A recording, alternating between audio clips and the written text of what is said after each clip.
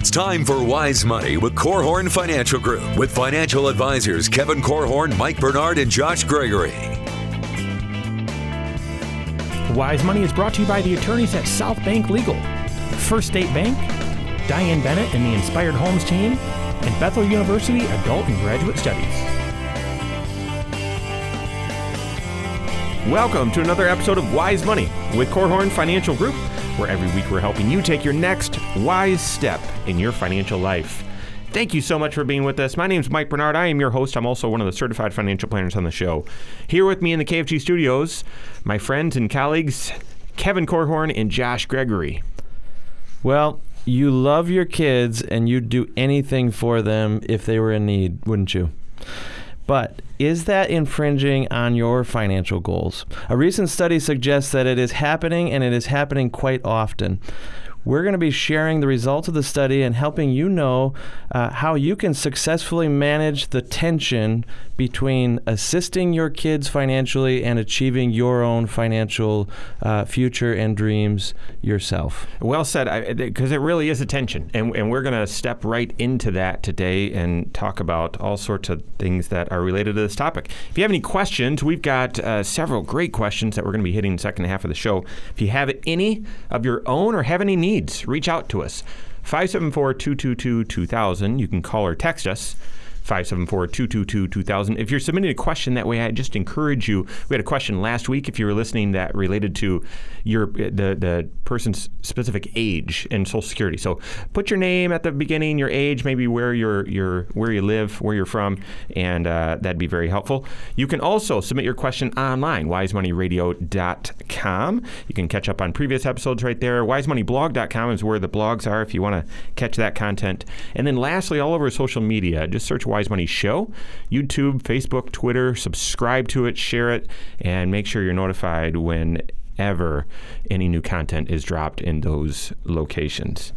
All right, before we started recording today, we had some glue jokes. It smells like adhesive for some reason in the studio this morning. But this is a sticky situation that we're entering into today. Yes, Kevin, your brain hurts. One where, it might challenge your personal values and maybe your money view, as Josh calls it, your worldview on money.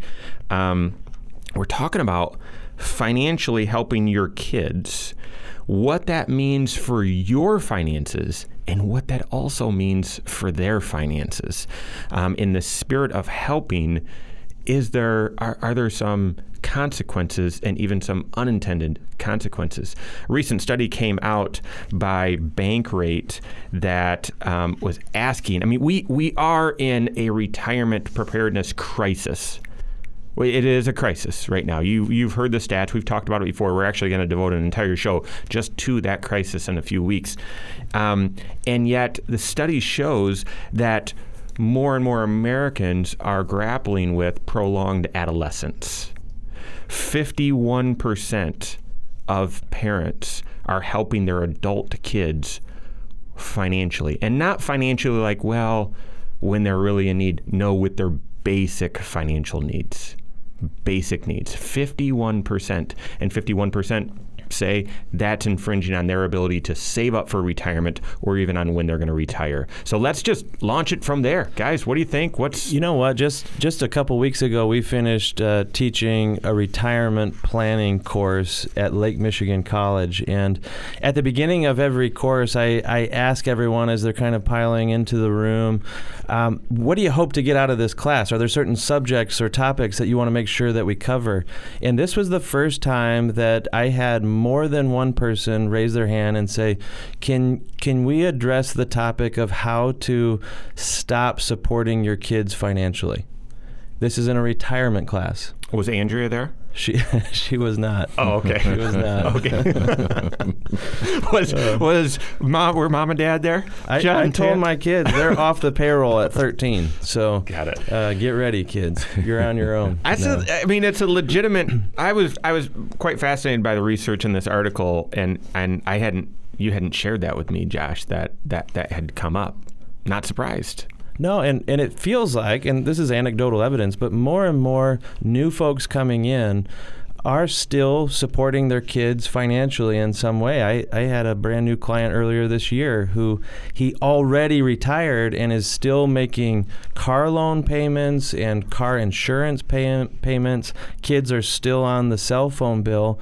When he's in his 60s, he's now trying to live on a pension and Social Security, a fixed income, and supporting the kids in retirement already. There's a couple tricky ones in there. I think we'll get into this detail, but the cell phone one we'll talk about. And then the health insurance is another one. I mean, you're allowed to keep your kids on your health insurance until they're what, 90?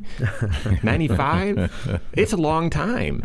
And I think they extended that time in the aftermath of the financial crisis. However, last I saw, at least the unemployment rate's pretty low. And so kids shouldn't really need to use that. But anyway, Kevin, what are your thoughts on this? I mean, you've got of the three of us, we're all dads, we're all parents, we all want the best for our kids. You've got some that are flying from the coop right now. Yeah, well, I think most of the lessons that I needed to learn in life, I was able to learn growing up on a farm and still kind of fancying myself as a gentleman farmer. And with the animals, what happens when they're babies and they're feeding from their mother, there's eventually a weaning process. Mm-hmm. And there are different descriptors for that. But I would want you to think at some point in time, these, what are baby animals, are not dependent upon the mother. And so we are different than farm animals. And I would never make a value judgment and tell someone, hey, listen, you are wrong to pay that cell phone bill. What we try to do is take people wherever they are with whatever kind of energy they have and put that energy into making their next right step. So if you are listening and you find yourself wondering, well, what bills should I or should I not be paying for my children? That is something that you want to answer in the context of a financial plan. Because if you have the money, and all of your other financial goals are taken care of, then you have to look at that and say, well, what do I want to do now? And then you want to consider, because people think it's just a math game then, right? Is it a math game? It's not a math game, because you can actually really screw someone up by giving them money. And so and I can tell you, I've yet to meet the parent who says, yep, by giving my kids money, I'm screwing them up, and I'm doing so happily. No one wants to do that. But that actually can sometimes be the result. And it's tricky because a lot of times people will look at the result and say, oh, this person's screwing up their kids by giving them all this money, therefore they just want to screw up their kids. No, they don't. I can promise you they don't. But there's something in there. When you think of addiction, you think of, well, people are operating out of these four centers, either pleasure or comfort or fear or anger. And so when we talk about internal finance, and this is why you want to talk with a certified financial planner who can kind of walk you through these things and help you identify, hey, what's going on? It's easy to see the behavior, but what's behind that behavior? Well, I feel guilty. I didn't spend enough time with my kids when they were growing up, so I will not deny them any pleasure at this time, and it gives me pleasure to do so as well. Well, that's great, but if you are neutering your children either psychologically or financially by giving them certain resources, then you're really not. That's not where you're trying to go. You started with the importance of starting this tension, addressing this tension from your financial plan. And that is the same drum today. I mean, if you're a regular listener to the Wise Money Show, I hope you are. That's the same drum we're hitting today, because anytime you say yes to one thing financially, you're saying no to something else. And so Kevin addressed that, and then he quickly said, but if all your goals are met, then you've got to figure out, what's the right way to raise your kids and what are some of the unintended consequences and so on. Yeah, we've got to get there too, but you've got to start with knowing, all right, what are all the things that you can say yes to? And if you say yes to these, you realize you're saying no to these. And you need to, sometimes it's just making that sort of tangible, making that clear that, all right, here's the consequence to doing this over here. It's a trade-off to this over here. And you might say, I'm okay with that. But let's make that decision a clear one. So we're going to pick right back up on this. Financially, are you saying no to your own retirement to help your adult kids? We've got that and more coming up here on Wise Money with Korhorn Financial Group.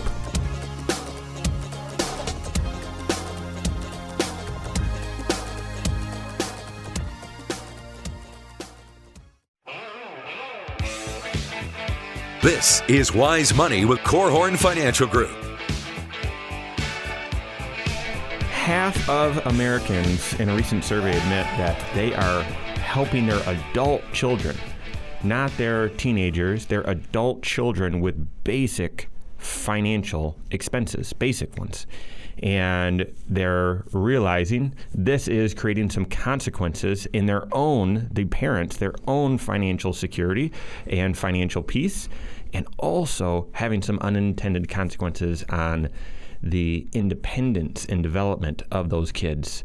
Sticky topic. We're entering in it today. This is Wise Money with Korhorn Financial Group. My name is Mike Bernard. Here with me, as always, Kevin Korhorn and Josh Gregory. Thank you to the attorneys at South Bank Legal, previously Ledoux, Kern & Keene, for sponsoring today's show, as well as First State Bank. Thank you very much. And once again, if you have any questions, we've got a few great ones coming up in the second half of the program. 574-222-2000. Call or text 574-222-2000. Online, wisemoneyradio.com, and then social media, just search Wise Money Show, YouTube, Facebook, and Twitter. You can submit questions that way and catch up on all content that way also. All right, so a recent survey from Bankrate showed nearly half of Americans are covering basic expenses for their adult kids. And then, this research went in to say, well, the kids feel that it's necessary. That was alarming when I read that. The kids feel that it's necessary, that between the ages of 23 to 38, I believe, I don't have it right in front of me, that when the kids were surveyed, they felt, no, I need this help. Mm-hmm. And then when it was also then asked back of the parents, all right, by helping, where are you at with your own retirement preparation? And they've said, behind. I've either taken money out of retirement to help my kids, or I'm not able to save as much as I need to because I'm helping with some basic utility bills, grocery bills, even health insurance, cell phone, that sort of stuff for the kids. And so we all want to do anything possible to help our kids. But are there some unintended consequences? Are you hurting your kids by actually doing this? Well, and you're right. We do all want to help our kids. And if you're watching your kids and they're struggling to get going in their career or get going in their financial life, or they're stressed out in some way, that's something that it's been well documented. This generation that is entering into the workforce is one of the most stressed out generations that has ever walked this planet. Yeah. Right? Higher levels of anxiety, mental health illness. I mean, you name it. It is a stressful existence that they're coming into, and a lot of people are making connections with social media and all the devices and stuff like that. That's not what this show's about, though. It really is about what is your response to your kid's situation, and if it's in your power to help them financially and you believe that that is good for them, that's one thing. But do you know with certainty whether it even is in your power to help them? What are the consequences of assisting? What will it mean for your financial future? So I feel like, this is maybe a show that I want to speak for a moment to some of the youngest parents out there. You're just getting started. I think you need to hear this dilemma that many parents are facing and start making a resolution in your mind that you're going to have a game plan for when your children are going to have the full responsibility of their financial life on their shoulders and off of yours. Somewhere along the line, you're going to be using your finances to get your kids ready for the future. Don't be tempted to use your finances to get a future ready for your kids. Your job is not to, just pave the way for them or make sure that everything is just great. You need to get them ready for whatever the future may hold. And if you don't, then the risk is you're going to be possibly shelling out money forever, because there will always be another need. And if they're not prepared to go find a solution themselves, then you are going to be that solution.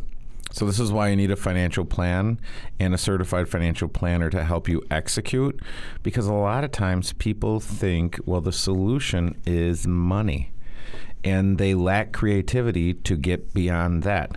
And there are oftentimes many other potential solutions that have nothing to do with money.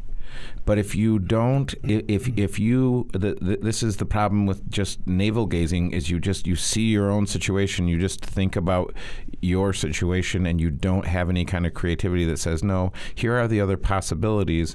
And financially, we don't really have a choice. We must pursue these other possibilities, because if financially we choose to continue to go down this road, it gets really messed up.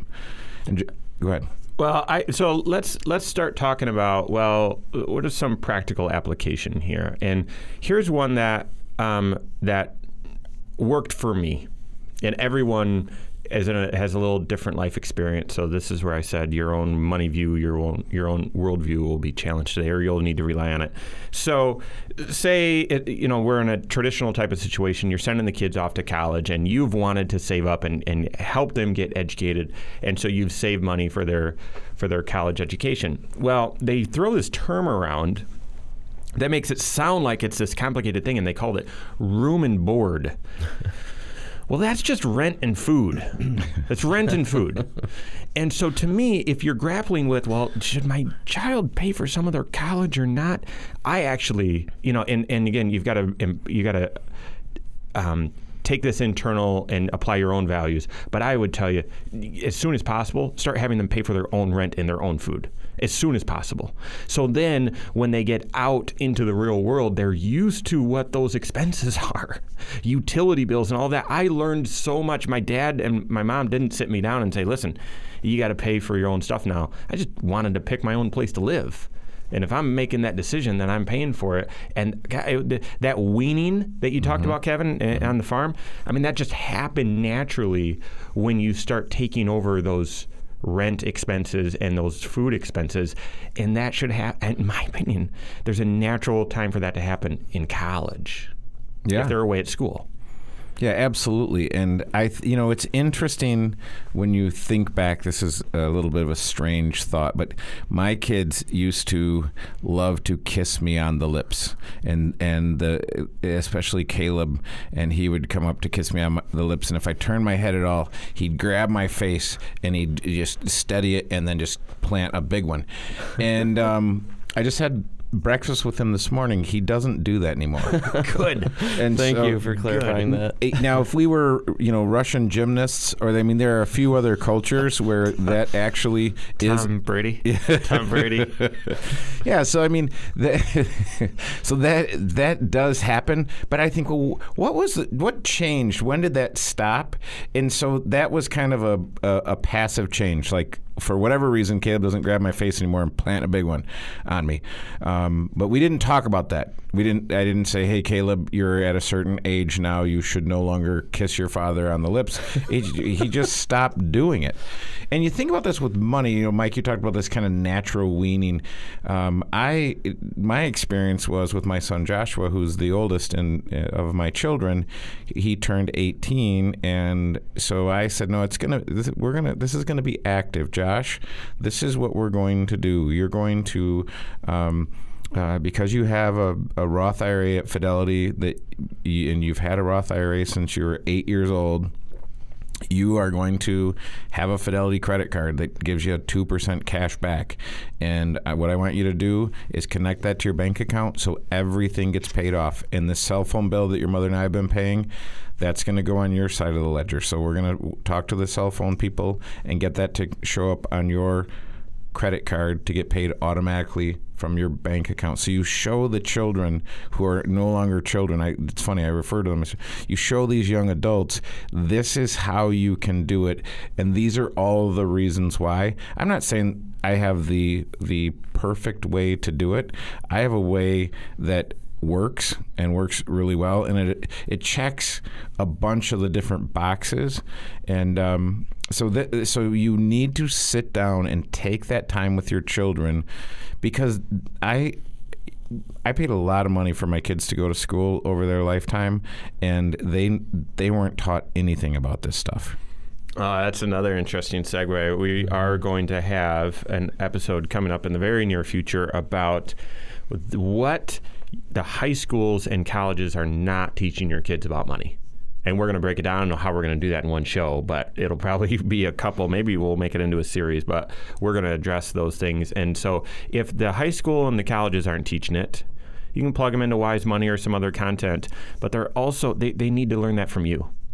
And I think what Kevin's saying is it was sort of by accident with my folks, and you don't need to rely on the accident. You can make it intentional. I think there's a little bit more to hit here, but also some great questions about, they've got someone whose tax return is still sitting in their savings account. What do they do with it? We've got that and more coming up here on Wise Money with Korhorn Financial Group.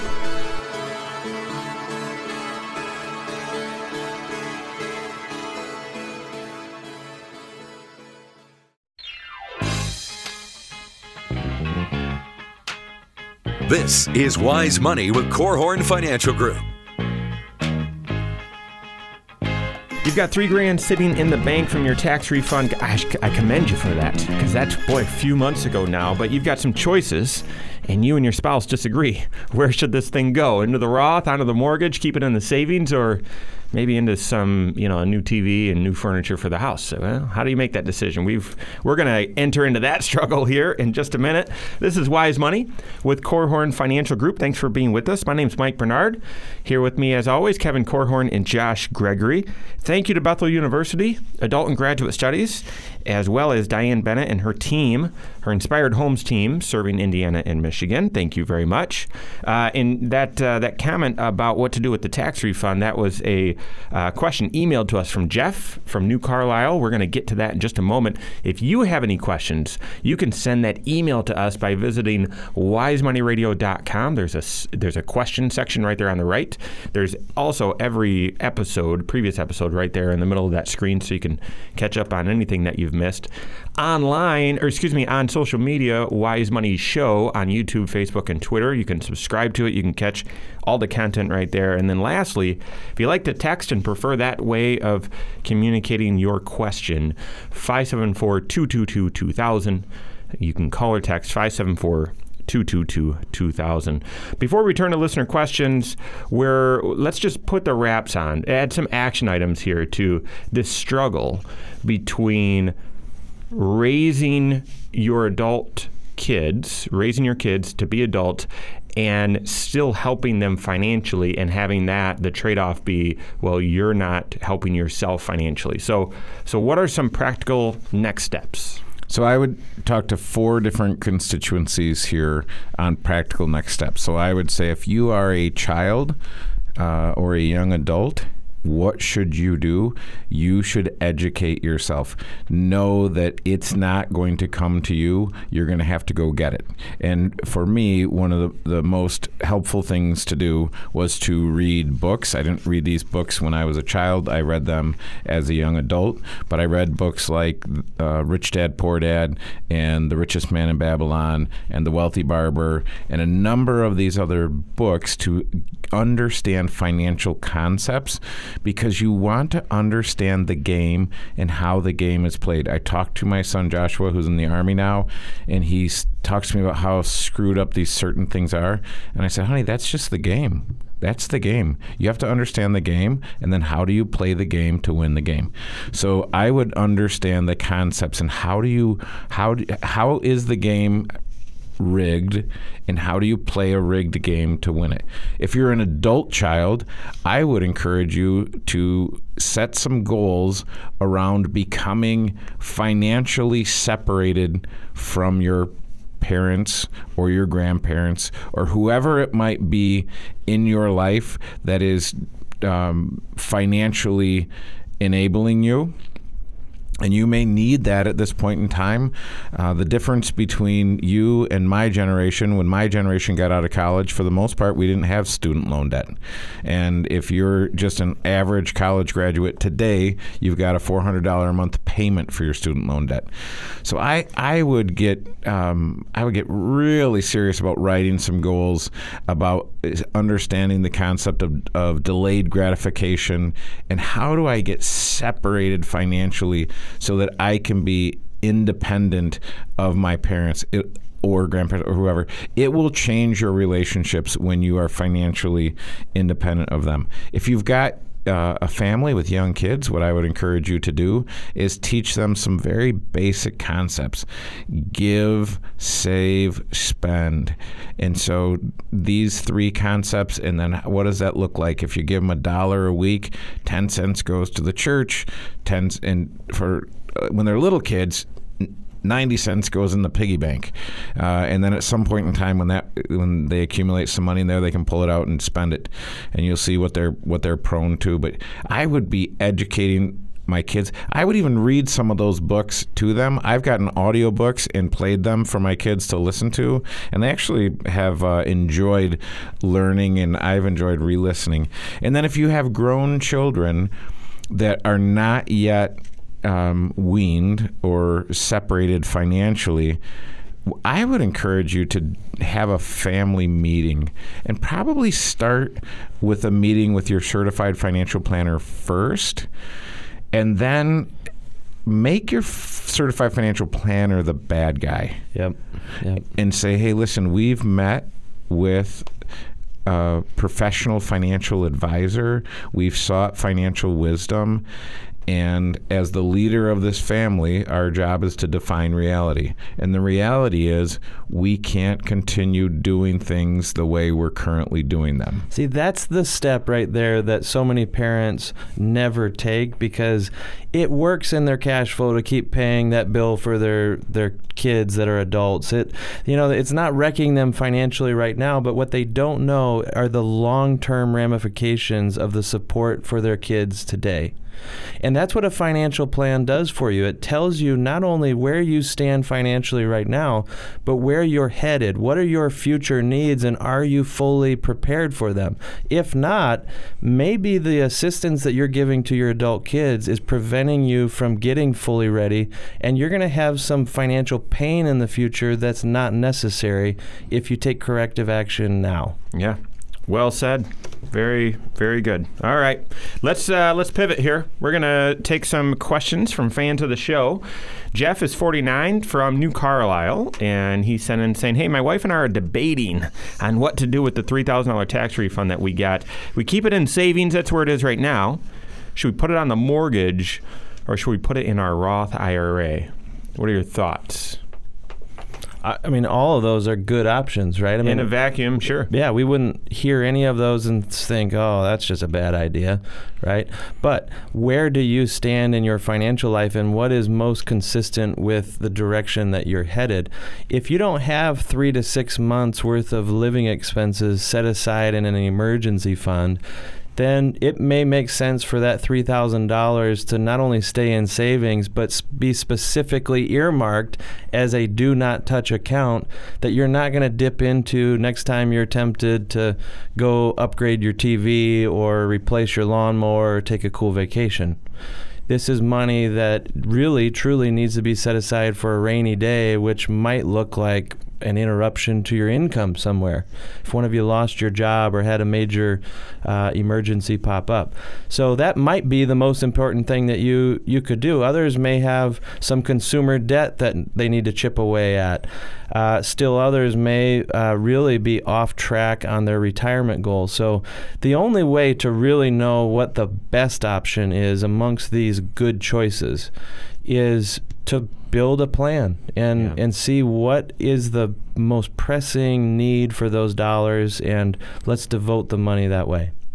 Yeah, I wouldn't add anything to what Joshua said other than you can look at each one of these, stick it in savings. If your cash reserve isn't where it needs to be, that's where that money needs to go. These are decisions in a vacuum. This is what the vacuum sounds like. If you don't have enough money in your cash reserves, leave it in there. Should I put it on my mortgage? Well, that depends on what your mortgage rate is, and that depends. Here's what you know. If you have a huge balance on your mortgage, that money is not going to change your cash flow at any point in time. If you have $3,000 left on your mortgage, shoo, baby, pay that thing off, and you just freed up a monthly payment, right? Mm-hmm. So it's dependent upon your interest rate, cash flow, and again, the question is, what is it going to do for me? If you put it in your Roth IRA, that's going to give you a lift when you're 59 or 60 or whatever. It's not going to give you a lift today. Maybe you should put it in your retirement plan today. And what you didn't ask is, should I put it in a 529 plan? If you haven't funded a 529 plan and all of these other things are taken care of, that $3,000 in a 529 plan is going to get you an extra $600 back on your Indiana tax return. Yeah, I'm glad that you're going there, Kevin, because you're turning everyone's attention to the tax planning aspect of this money as well. This is tax refund money. My question would be, are you going to have another $3,000 refund again next year?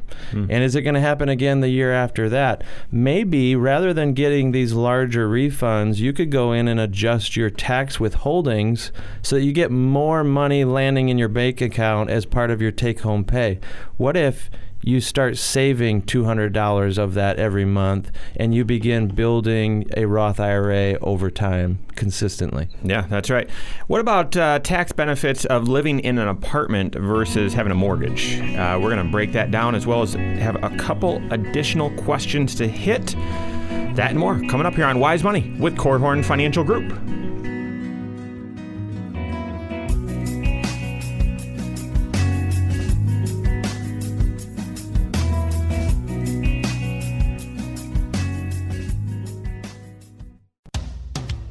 This is Wise Money with Korhorn Financial Group. Wise Money is brought to you by the attorneys at South Bank Legal, First State Bank, Diane Bennett and the Inspired Homes team, and Bethel University Adult and Graduate Studies. Thank you so much for being with us. This is Wise Money with Korhorn Financial Group, coming to you from the world headquarters of Korhorn Financial Group in the KFG studios. My name's Mike Bernard, here with me Kevin Korhorn and Josh Gregory. If you are listening right now on the YouTube channel, thank you very much. That's my favorite way to catch up on every episode and all of that. If you haven't subscribed to the show, I'd encourage you to do that right now. I think it's that little bell right below the video there. So hit that button. You'll get all the notifications, subscribe to it, and you can easily leave a question, comment, or share an episode. Same thing with podcasts. Search Wise Money with Korhorn Financial Group wherever you listen to podcasts. Subscribe to that as well, and I would even ask you to rate this show. Helps other people find us, and also helps us know whether this is good content or not, whether we should change things up or adjust something else.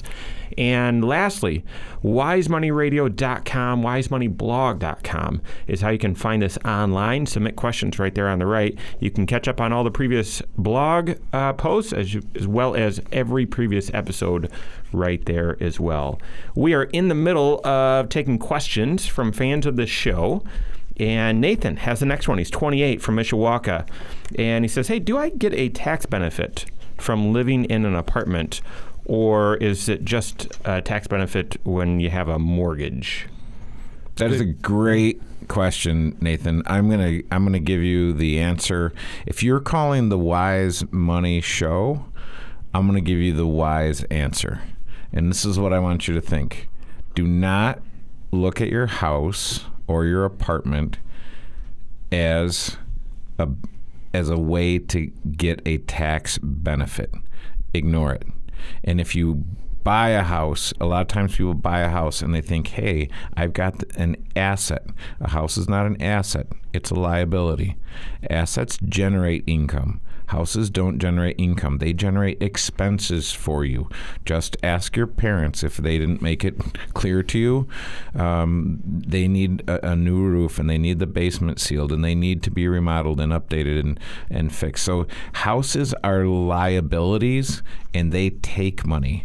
An asset is something that generates money. Now, it's possible that you could see some appreciation from the time that you bought to the time that you sold your house, but when you consider what you paid in interest and what you've done in maintenance and repairs, and the fact that you had to have a lawnmower and that you spent time mowing your lawn, and then you spent time taking your lawnmower over to the lawnmower fix-it shop.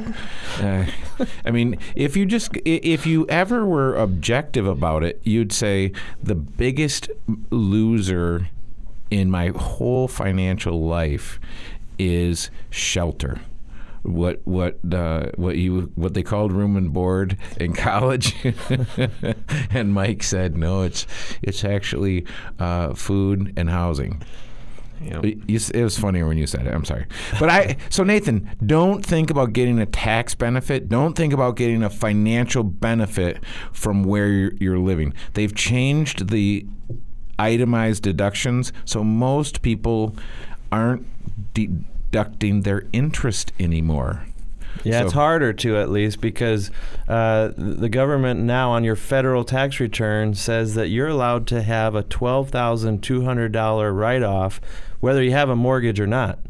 So your mortgage interest is technically deductible, but it may or may not help push you up over the freebie option that the government's giving you anyway. So it's not necessarily giving the same lift that it once did. On your Indiana tax return, yes, there is a deduction that you can take for up to $3,000 of rent that you pay. Again, that's going to save you a little something on your tax return, nothing real huge. $150. I love everything that you just said about not thinking of your shelter as your number one asset. And it kind of goes in line with where my mind went as well. I remember the years when Andrea and I were renting early on in our marriage, and we were living so cheap because we weren't in a luxury apartment paying huge rent or anything. We were living really cheap, and that allowed us to set aside money that we otherwise wouldn't have been able to into long-term retirement savings. Those retirement assets are growing. They are building a brighter future for us, and they're doing it in a tax-sheltered vehicle. So that's really where we got a lift financially, or you could say we got a tax savings because of renting. Indirectly, it allowed us to live cheap enough that we could set aside money in tax-sheltered accounts that will pay dividends long into the future. Yeah, I would encourage you to think. Everyone thinks, well, if I'm paying rent, I'm just throwing that money away. I'm throwing that money away. Listen, if you bought a house today, the first 5 years, you're not really building equity anyway. And statistically, people move every 5 years. So if that's the case, what if you stayed in that cheap apartment for the 5 years that you were thinking about buying the house? You didn't have to buy the lawnmower. You didn't have to buy the edger, the weed whacker, the washer, the dryer. Go on down the line. Look at all the money that you didn't spend.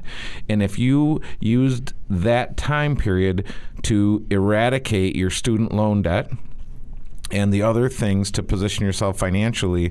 So if your starter home for the first 5 years was an apartment, that's not a bad gig. It's not going to be what everyone else is doing. Everyone else is trying to get a house as quickly as they can, only to realize that's not the house they wanted. I need to move to the next house.